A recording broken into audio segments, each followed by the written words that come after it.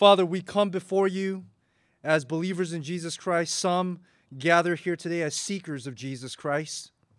And Lord, we come 1 year after the first Easter where we've ever experienced in our lifetime the church being closed in terms of a physical gathering. And Lord, as we gather here both physically and those who are joining with our live stream, Lord, we know how desperately we need the hope of the resurrection. We pray, Lord, for one of our ministry and mission partners, the Mennonite Hospital in Taiwan. And we know, Lord, because of what happened there, that there were close to 51 deaths suffered this week over a tragedy. And so, Lord, our hearts are with our missionary doctors and our medical personnel out there. Lord, but that's just one place. Our hearts cry out to Christians in Myanmar. Our hearts continue to go out for anyone who has suffered the loss of a loved one. Our hearts continue to go out for those who have suffered other ailments and other persecutions. And so, Lord, we come to you knowing that in Christ we have not just a Savior, but a risen Lord, a Lord who lives and walks with us daily. Lord, I pray, Lord, that Jesus would be the center today, that Christ would be proclaimed, that Christ would be exalted. And I pray, Lord, especially a prayer of thanksgiving for anyone, again, who's visiting with us who does not yet worship you as their Lord. Lord, we're thankful that they're here. We pray, Lord, that they would hear the good news that Christ is risen indeed. It's in Jesus' name that we pray. Amen. Well, as we mentioned, this year especially, Easter 2021, we place our hope in the resurrected Christ. This is a time where we need hope beyond any type of justice that any human agency can offer. No one will deny, I don't think there's any of us that will deny that evil exists. Just in these past few weeks, we've seen, just in a handful of a few weeks, 3 mass types of shootings, murder. And whenever there are clear acts of evil, justice means that the one who did evil must pay for their sin. That's the cry of the human heart. As Christians, theologically, we call this atonement for sin. So stick with me on this because this is right in line with Easter. We call this atonement for sin. Atonement means that we look to a source of authority. We look as Christians to God. We look and we hope because there's this innate desire for justice where when wrong is done, we cry out, Lord, something has to be made right. Justice needs to be satisfied. And we use a fancy word called atonement, but it just means that whoever did evil must pay for their sin. But not only that, but when we look at natural evil, so whenever you look at a natural disaster, I think that sure, we can say, well, that's just human nature. That's just Mother Nature. A lot of people lost their lives. Innocent children died. People died because of a hurricane, an earthquake, or a fire. But at the end of the day, you look at that and you say, wait, there's something morally wrong there. When you see a bunch of bodies laid out there dead out of natural disaster, you and I can say that no human caused this. So who do we blame? But think about the human heart. We look to God, right? So at the end of the day, we look for some moral agency because we see that even natural disaster has a moral context to it, which points us back that there has to be some form of justice that's greater than what any government or any human agency can offer. And we look and cry for atonement even for natural disaster. And so our hearts cry, and then that leads us to 2020. We look at the pandemic. We look at COVID-19. And even if we cannot physically blame one human being for this thing, and we can say that it's disease, and disease is a natural course of life, and as Christians we believe that this is caused by the fall of man, but at the end of the day, you see something evil about it. Even if it's different from a moral agency of a human committing a murder, you look at COVID-19 and you say there's something evil about it.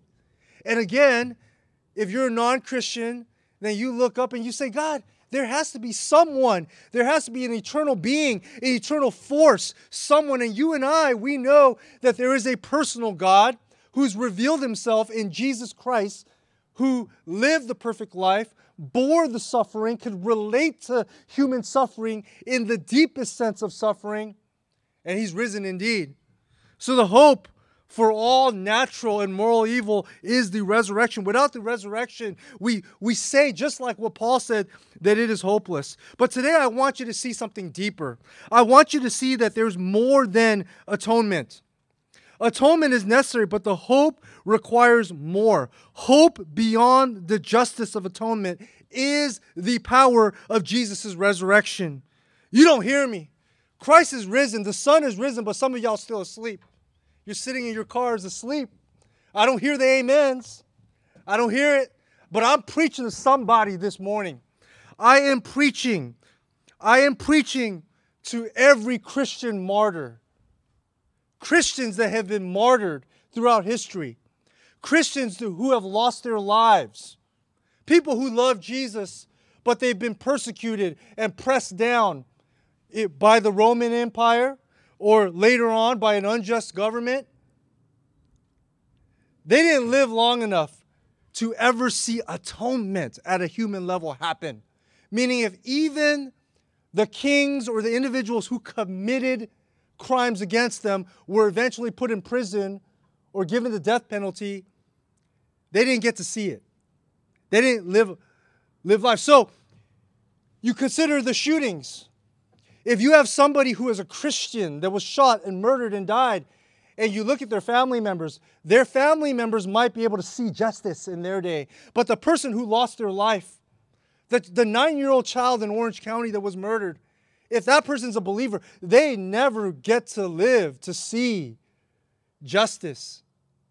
So what I'm trying to tell you is any human agency of justice is lacking apart from the gospel of Jesus Christ. I am preaching this morning to the aborted fetuses who don't have a chance to even live, so they will not see any prosecution or any justice in their lifetime. I am preaching to the Israelites who cried out in Egypt.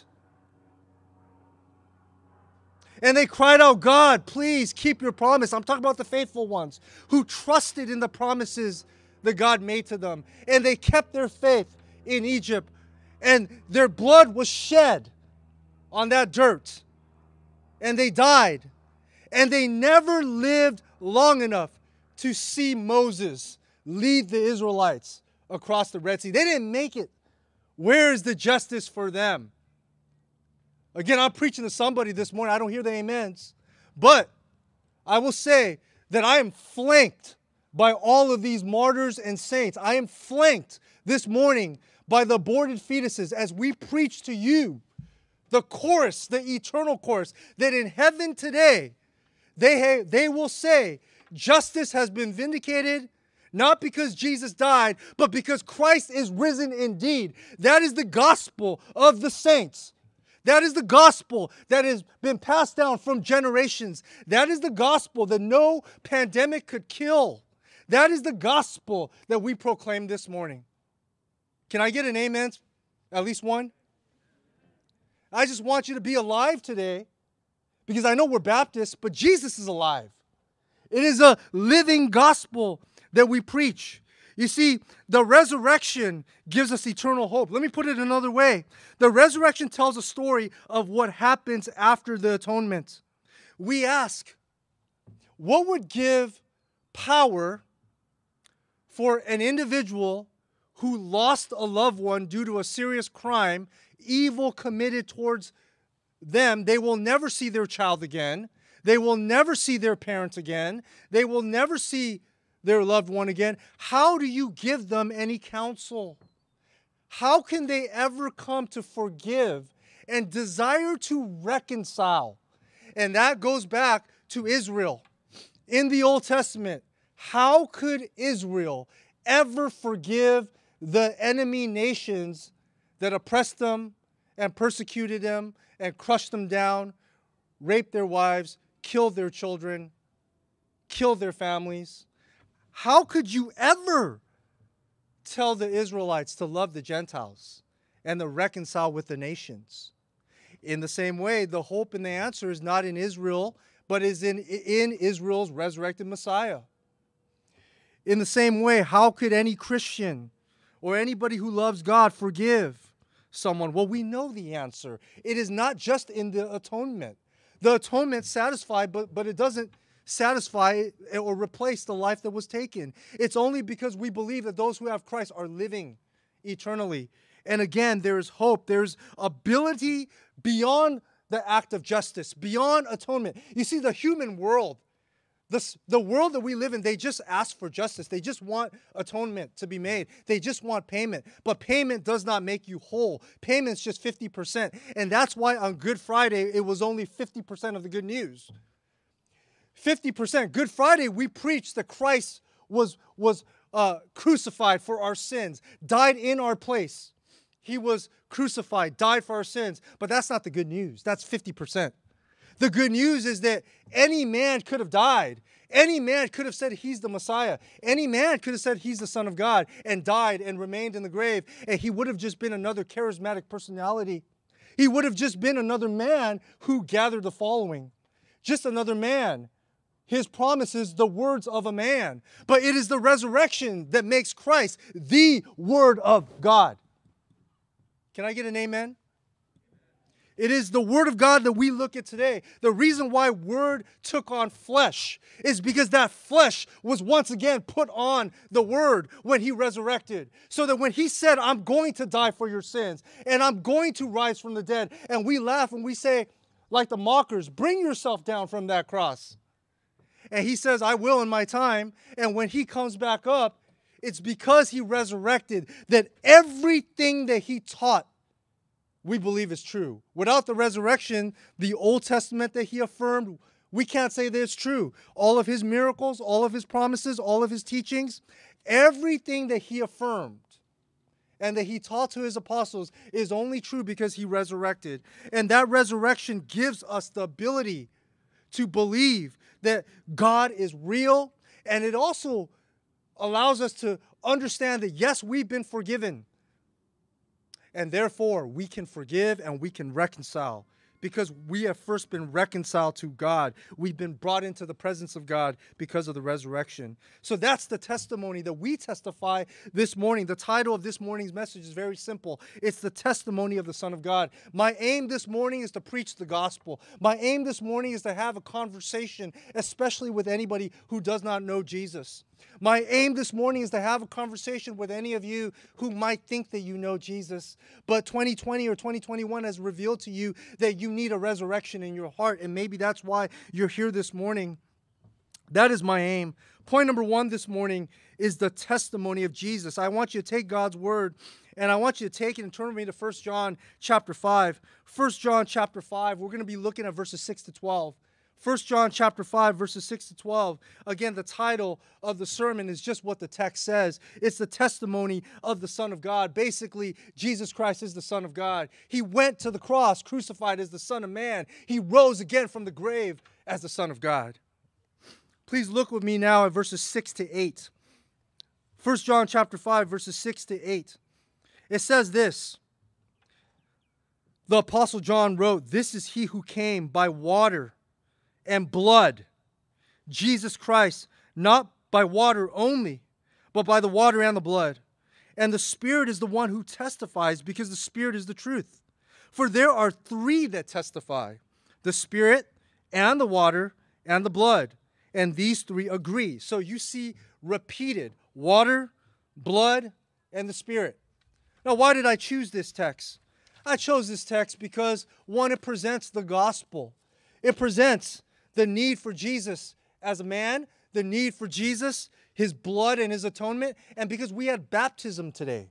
That's what the water symbolizes. And then we're talking about the Holy Spirit, atonement, blood, presence. This is the perfect passage to explain some very difficult theological concepts, but to break it down in easy form for anybody who wants to know a complete picture of why Jesus had to come, why He had to live a perfect life, why this sinless Savior submitted Himself unto perfect obedience so that he can go to the cross as the perfect obedient man, but really the Son of God, and then why he had to die and be risen again by the power of the Spirit. First, let me explain. Jesus Christ came by water and blood. Water refers here to Jesus' baptism, and blood refers to his death. Water and blood symbolize two terminal points in Jesus' earthly ministry. Jesus began his ministry with his baptism, and the Spirit was involved every step of the way. Jesus did not have to get baptized. Y'all understand that? That baptism, when John the Baptist came around baptizing, Matthew chapter 3, verse 14 tells us this reality that John, he tries to prevent Jesus from being baptized. So he sees the Son of God. At this point, nobody knows who Jesus is, really.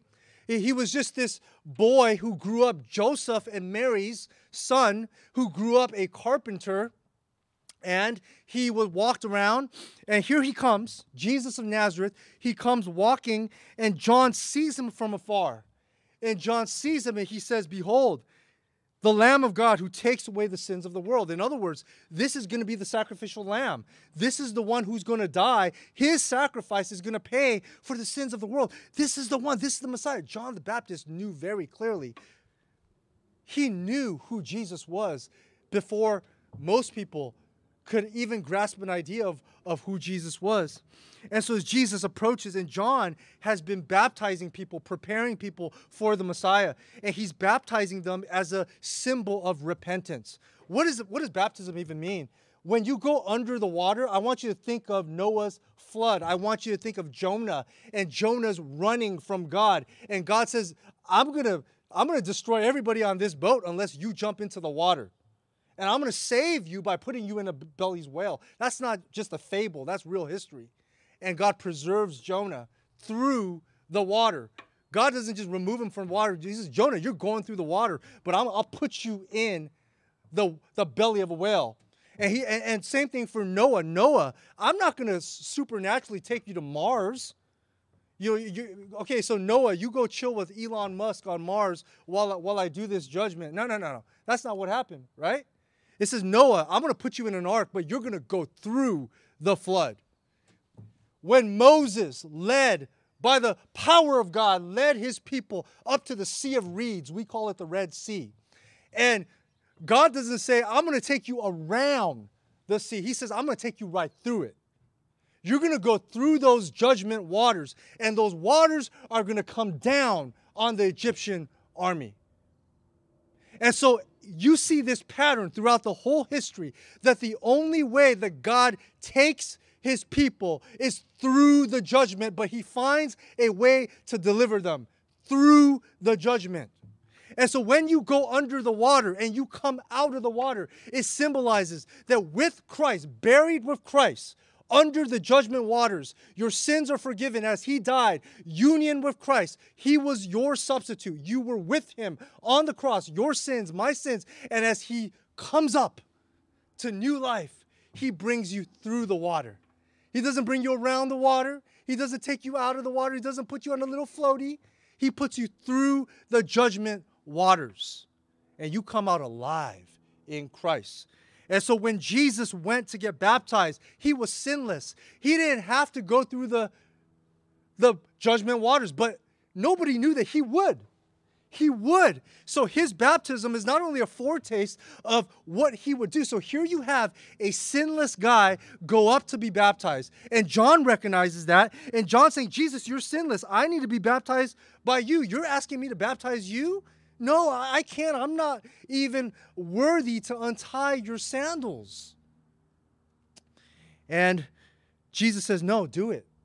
Do this, for it is right. Because Jesus perfectly obeys. He doesn't ask us to do. He commands us to be baptized. He doesn't ask us to do anything that he first would not do himself. And so he would go to the cross and bear our sins. And so at his baptism, you have the heavens open up, and you have God from heaven announce, this is my beloved Son. I am well pleased. And it says that the Spirit of God, the Holy Spirit, came upon Christ. So the Spirit was involved. And so the water symbolized his baptism. And it symbolized his baptism, which was the beginning of his earthly ministry. Not the beginning of his life, but the beginning of his earthly ministry, where the culmination of his ministry would be the resurrection, right? But it would be to go to the cross and then to die and then to rise again as a perfect, obedient, sinless Son of Man who was the Son of God. Now, let's look at blood.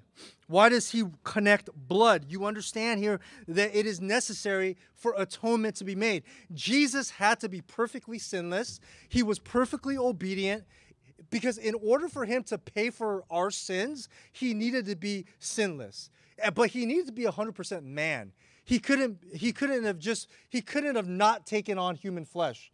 In order for him to pay for the sins of humanity, he needed to be 100% man, yet 100% God. And so atonement had to be made. Bloodshed. I mentioned in our illustration in the beginning that there's this innate inward desire for us that when someone commits evil, that in our hearts, what satisfies wrath and righteous indignation is that person who committed sin pays for their sin. I explained that idea as atonement. That innate nature was put into us by God.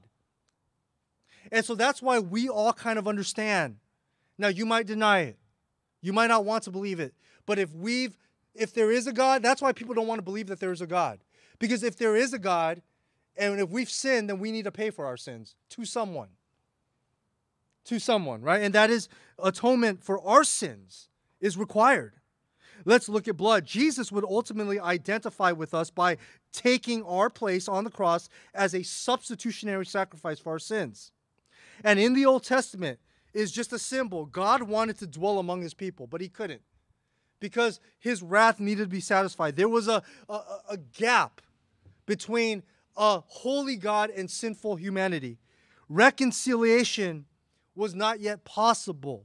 Because God is perfect, he's holy. It would be unjust for him to have fellowship with evil and sinners without atonement. So he set up this system early on, starting with the tabernacle, which is a portable tent. You can't find it at REI. You can find it in the Old Testament. And it was this tent that wherever Israel went in the wilderness as they traveled, it would go with them. And only the chosen leader of God could go in and have fellowship with God and to symbolically see God face to face. And it would contain the Ark of the Covenant. It would contain what was holy, and it was just symbolic. And wherever that tent went, it was just a symbol. God is spirit. God is not finite. He's infinite.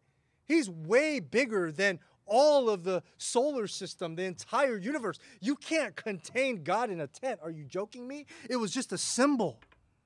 It was just a symbol that God, in an accommodation, would come down and dwell with us. You see where we're pointing towards Jesus? God is so much more infinite. But in an accommodation, he says, I'll come and dwell with you guys.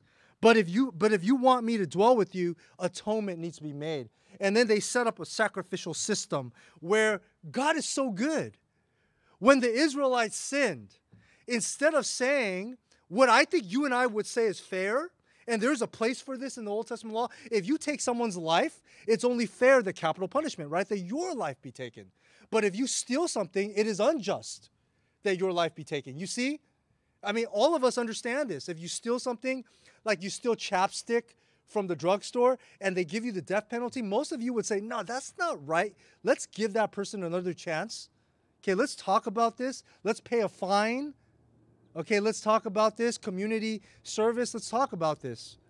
But if someone goes into somewhere and starts, let's just use the illustration, shooting someone in an office place, you and I would say, okay, death penalty, if it's proven that he did it, which it shows it, death penalty is fair, right?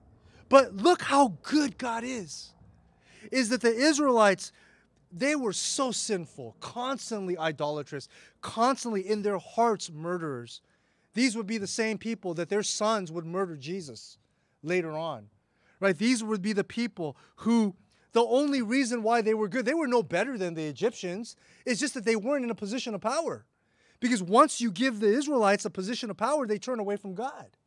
Even their leaders. You look through the Judges. You look through the books of 1 Kings, 2 Kings. You see that once you give Israel a position of privilege and power, they begin to be just like their abusers and foreign kings. The only thing that was holding them was the grace of God and the fact that they weren't in the position to have that power. But God was so good. He says, rather than what is fair, which is blood for blood, blood still needs to happen, bloodshed needs to happen, but you can kill an animal. And if you kill an animal, I will temporarily forgive you. That began with how they were delivered from Egypt, the Passover lamb. And it carried on into the sacrificial system. Isn't God so good? But he gets even better than that. That you and I look at that and you're like, well, animal sacrifice is not the same. Could you imagine? I want to be real. I don't want to mince my words. If somebody shot your child and then they came to your door and said, I'm so sorry, I'm slaughtering a lamb. The lamb is without blemish. Will you forgive me? What would you say? Would you be okay with that? As a Christian, I hope that you would, but I have to be honest. I might say, I want more. You see, Jesus understands this. God understands this. So this whole idea of animal sacrifice for sin, that's what I mean. Atonement is not enough. Atonement is good, but it doesn't make you whole. And animal sacrifices surely does not give you the power to forgive and reconcile. So follow me on this. I'm preaching to somebody this morning.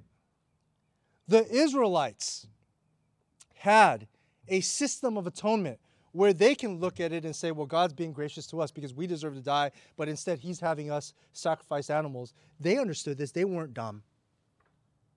Why couldn't they love their neighbor? Why couldn't they even love the Samaritans, the half-Jews? Why were they so proud? Why? Why couldn't they forgive? Why did Jonah not want to go preach to Nineveh? Because he wanted God to judge these people who had caused torture and brought torture and suffering among his people. Why do we have such a gracious God? Why isn't it enough? You see, the Old Testament saints had a system of atonement, but it was temporarily good enough, but it did not change them. It did not empower them to forgive or love or to reconcile with the nations. And I would argue that if Jesus simply died, it would be the same. The difference is the resurrection. The resurrection shows that there is life after death. The resurrection shows, once again, that aborted fetuses are in their resurrected body, fully grown, and crying out, Christ is risen, so don't have hate. Christ is risen, so I've been vindicated. The child who was murdered is fully grown in his resurrected body and saying, Mom, Dad, have peace because Christ is risen. And I believed in Jesus because you told me to. And now I am in heaven. Anybody who was gunned down in Myanmar by an unjust military government cries out, if they are a believer, cries out in heaven saying, we've been vindicated because Christ has risen. So you on earth must forgive and reconcile, because there is a God who sent his Son to reconcile us to him, even though we are sinners. Now I'm saying this, and so now you understand why there's a connection between the baptism. Jesus had to be the perfect, obedient Son in order to die for our sins, with the blood, the need for atonement, and why John talks about blood. And now I want to talk about the Spirit's power in the resurrection. You see, what would happen on Yom Kippur, the Day of Atonement, every year is that the high priest would intercede on behalf of the sins of Israel, and he would go into the temple, the holiest place, where only the high priest could go into. Otherwise, they would be struck dead. Like God would literally strike them dead. And the high priest would go in and offer a sacrifice on behalf of all the sacrifices of the Israelites who gathered at the temple. And if the high priest did anything wrong, if he had one misstep from the word of God, he would be struck dead. So the custom goes that they tied a bell or something around his foot. And every time he moved around, they would know he's still alive. If he dropped dead and the bell stopped ringing, you knew that something went wrong. The sacrifice wasn't accepted. But if the high priest came back out, then everybody would celebrate. That was a prototype of Christ is risen. He's risen indeed. It was a prototype. Because as he came out, everybody in Israel would breathe a sigh of relief. And they would say, God accepted our sacrifice. Because the high priest came out alive. You understand theologically that that's what happened on Good Friday. That Jesus Christ, the perfect Lamb of God, offers himself in crucifixion for our sins like he said he would die. And we are holding our breath. The angels in heaven holding their breath. The disciples hiding in fear, but having heard Jesus' words, holding their breath. Satan, knowing what's going to happen, holding his breath, hoping that it doesn't come true. And then the morning comes. Sunday comes. And 3 days later, our high priest comes out of the grave. The tomb is empty. He comes out alive. He is our true and better high priest. He comes out alive and we cry, Christ is risen. He's risen indeed. Now, for you to sit here this morning and to believe anything that the Word of God says or anything that I say, you need the power of the Spirit. Now, how has the Spirit testified? Now, we know that the Spirit has testified in many ways. We already mentioned that the Spirit of God came upon Jesus at his baptism. The Spirit of God was with Jesus, testifying through the miracles that Jesus performed. The Spirit of God was with Jesus, resurrecting him from the dead. But John, the same John who wrote this letter of 1 John, in his Gospel of John, tells us repeatedly of the work of the Spirit. Beloved, I want to talk to you, especially if you're not yet a Christian. Easter is one of the times where I take this. This is my favorite holiday. This is my favorite holiday of the year. Christmas is okay, but the purpose of Jesus being born a baby is simply to get to Easter. He had to be born a human in order to go to the cross a human and to be resurrected, the Son of God, Son of Man, 100% God, 100% man. Easter is my favorite holiday of the year. It is my favorite day of the year. And so I get to talk to you as a non-Christian. I get to talk to people who are no longer church, grew up in the church, but somehow on Easter, because of tradition, but I want to say by the power of the Spirit, you're listening in this morning. And I just want to talk to you. And I just want to read you some words, and hopefully the Spirit helps you to understand this. 1 John 5:6 says the Spirit is truth. And this is because the Holy Spirit convicts our hearts concerning the truthfulness of Jesus' death and resurrection. I want you to hear me read to you John 15, verse 26. Jesus says, when the Helper comes. Now in my Bible, Helper is capitalized. That's the Holy Spirit. When the Helper comes, whom I will send to you from the Father, the Spirit of truth, who proceeds from the Father, he will bear witness about me. That means that the Holy Spirit is going to speak to your heart right now. He is going to make sense for you of what I'm saying and what the Word of God says. Whatever I say is simply the testimony of man. But what the Spirit says to your heart is what will convert you. It is a spiritual power. John 16, 8 and 9, John repeats. He says in John chapter 16, verses 8 and 9, when he comes, talking about the Holy Spirit, he will convict the world concerning sin and righteousness and judgment concerning sin because they do not believe in me. All right, so he's saying that many in the world do not believe in Jesus, but you're listening to me this morning. Thank you. I don't take that for granted. If you're not yet a Christian, you're hearing this morning. I pray that John 16 would be true, that even though the world does not believe in sin or the need for atonement for sin, that the Spirit will convict you of the righteousness of Christ and the judgment that's coming, and concerning sin, that you will believe in Jesus. John 16, 13 and 14, dear friend, It says, when the Spirit of truth comes, he will guide you into all the truth, for he will not speak on his own authority, but the Holy Spirit, whatever he hears, he will speak, and he will declare to you the things that are to come. He will glorify me, for he will take what is mine and declare it to you. So if you convert to Christianity, it is a miracle this morning. It is another testimony of the Spirit. There is the water, there is the blood, there is the Spirit. All three testify.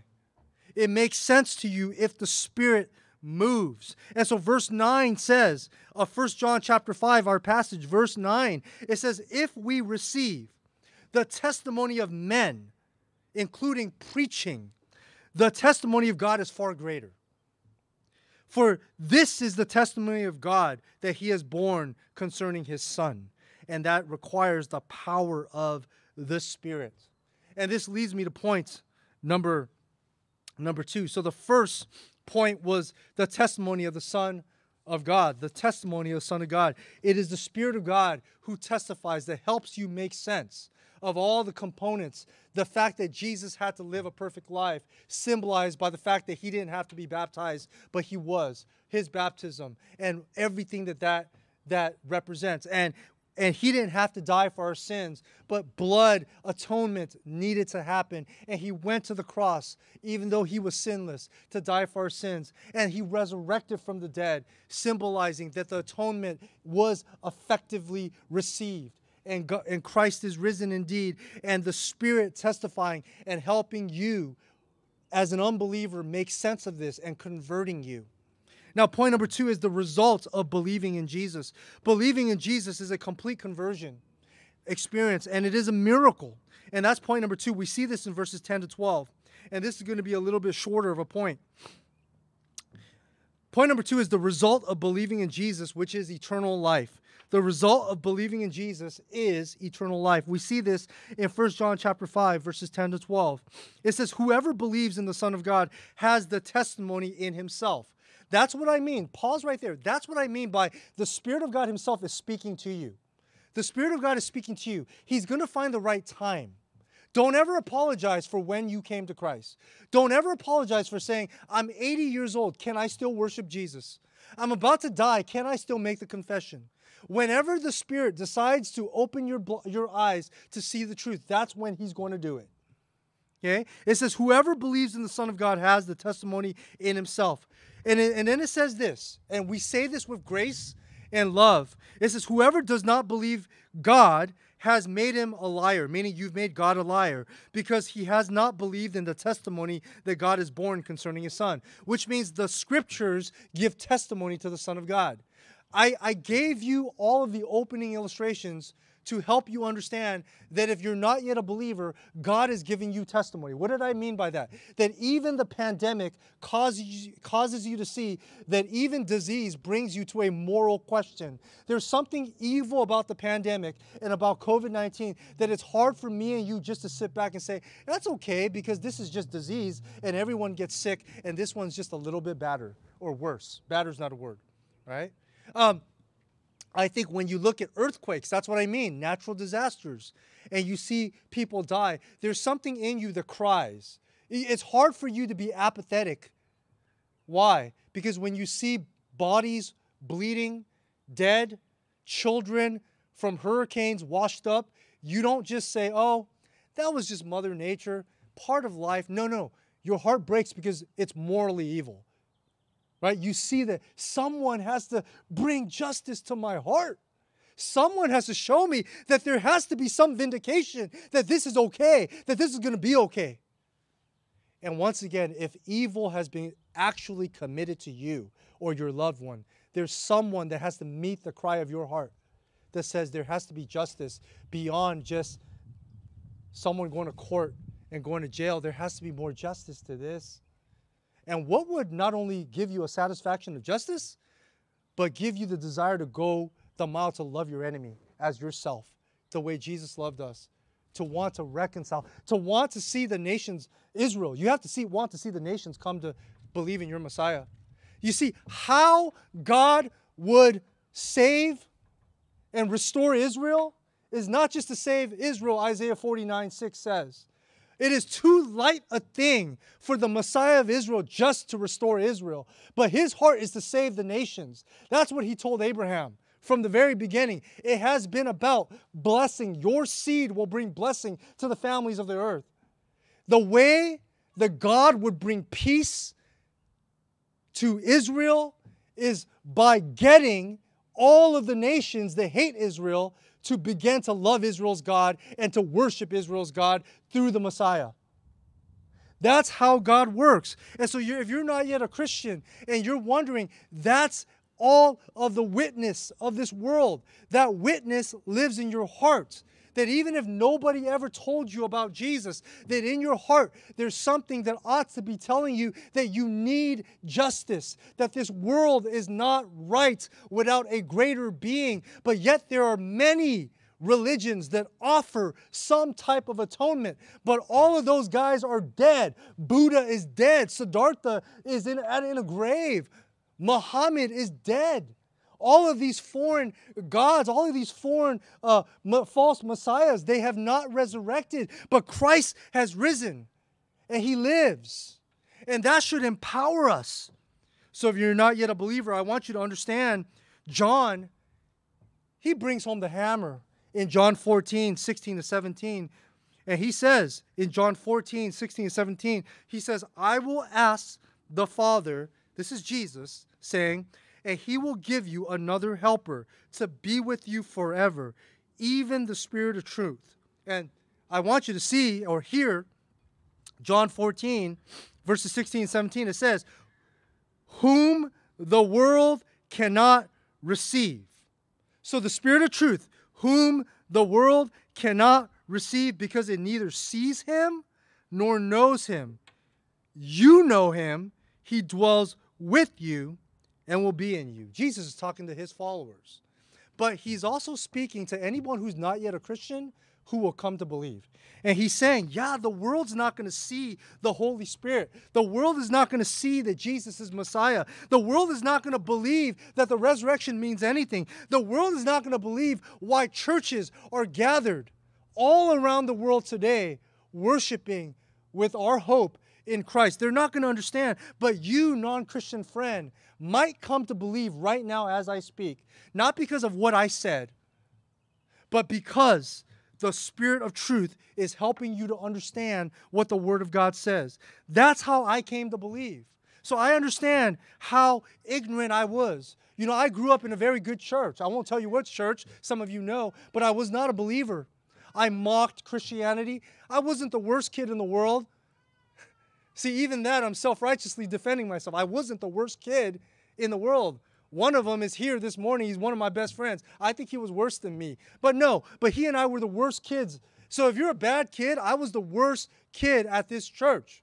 I got us in trouble. I almost got sent home from church camp like a lot.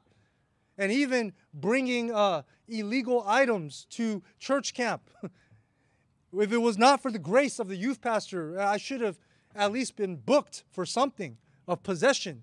But at the end of the day, right, how is it that I grew up in a church that taught me all the stories of the Bible and we sang the songs, yet I did not believe?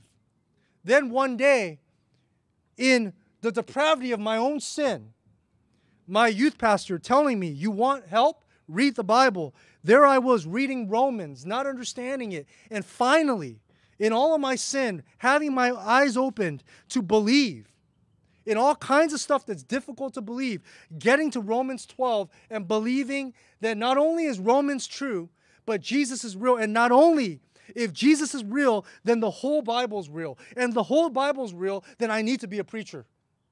Because I spent my life mocking Christ. I need to be spending the rest of my life preaching Christ. Why would Jesus save me? Now, I tell you my testimony is just a testimony of man.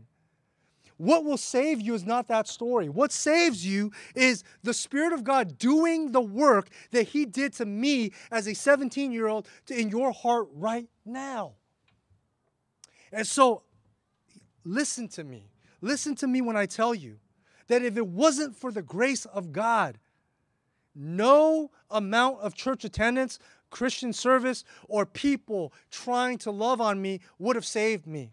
And I'm telling you, that's what this word of God is saying. I'll read it to you again.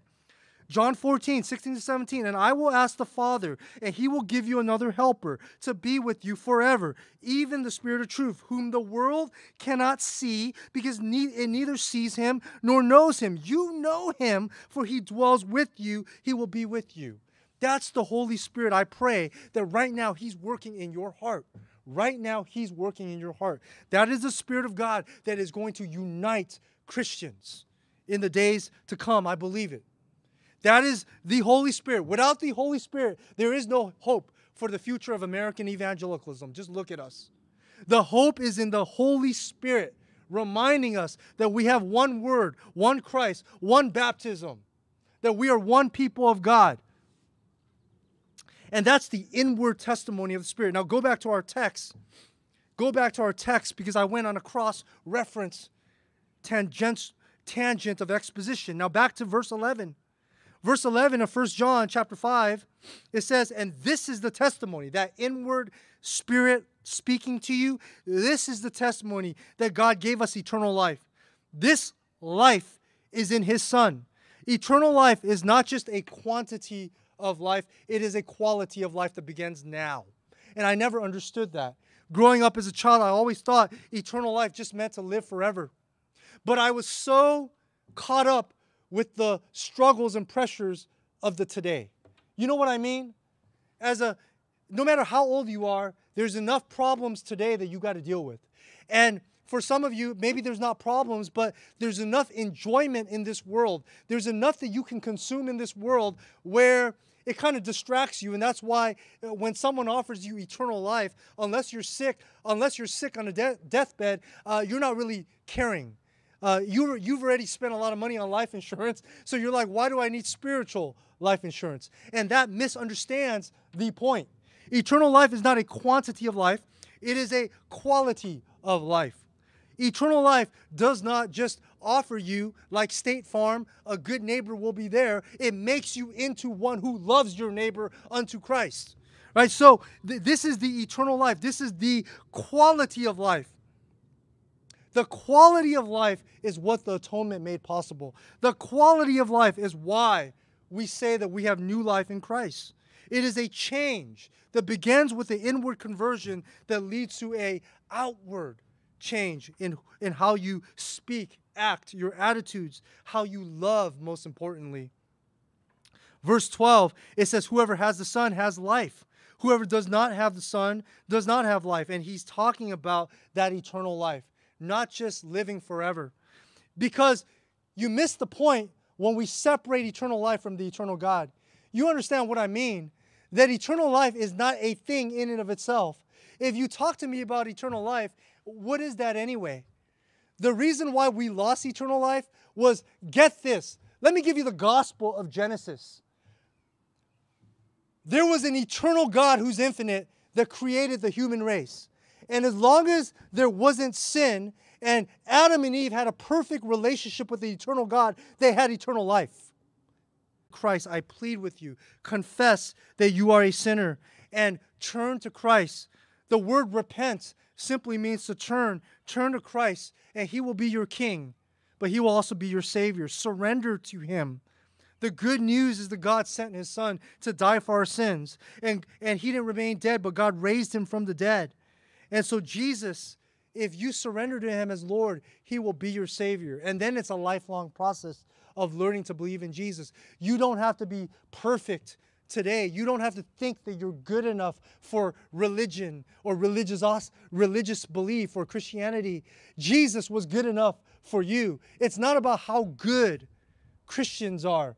If anything, 2020 should have revealed to you that there are plenty of Christian leaders who, it breaks my heart, right? That the media exposed them of all kinds of sins, of sexuality and moral abuse.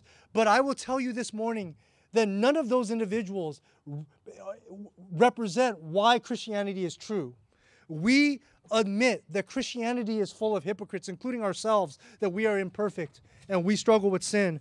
But what makes Christianity true is not imperfect and sinful Christians. What makes Christianity true is the sinless and perfect Christian Messiah. It's Jesus, and it's all about him this morning.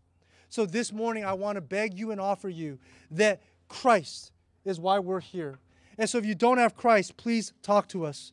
If you want to receive Jesus, I want you all to bow with me now. If you want to receive Jesus, I want you to pray this prayer with me. And I want you to talk to us. Talk to somebody. Maybe somebody brought you. Maybe you found us on the live stream. Talk to us. Connect with us through email. Connect with us however, somehow. Talk to somebody in the car next to you safely, with your mask on, and just say, I want to believe in Jesus.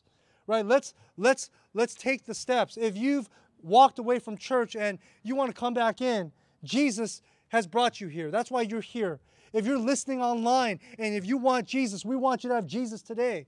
And I promised I would stop, but I keep going, so I got to stop. So let's pray. Will you bow with me? Father, I am out of time, but you are not. Father, I pray, Lord, that you would continue to work in the hearts of those who are considering you this morning. Woe to me if I assume that it's only Christians listening this morning. If you're not yet a Christian and you want Jesus, I want you to pray this with me.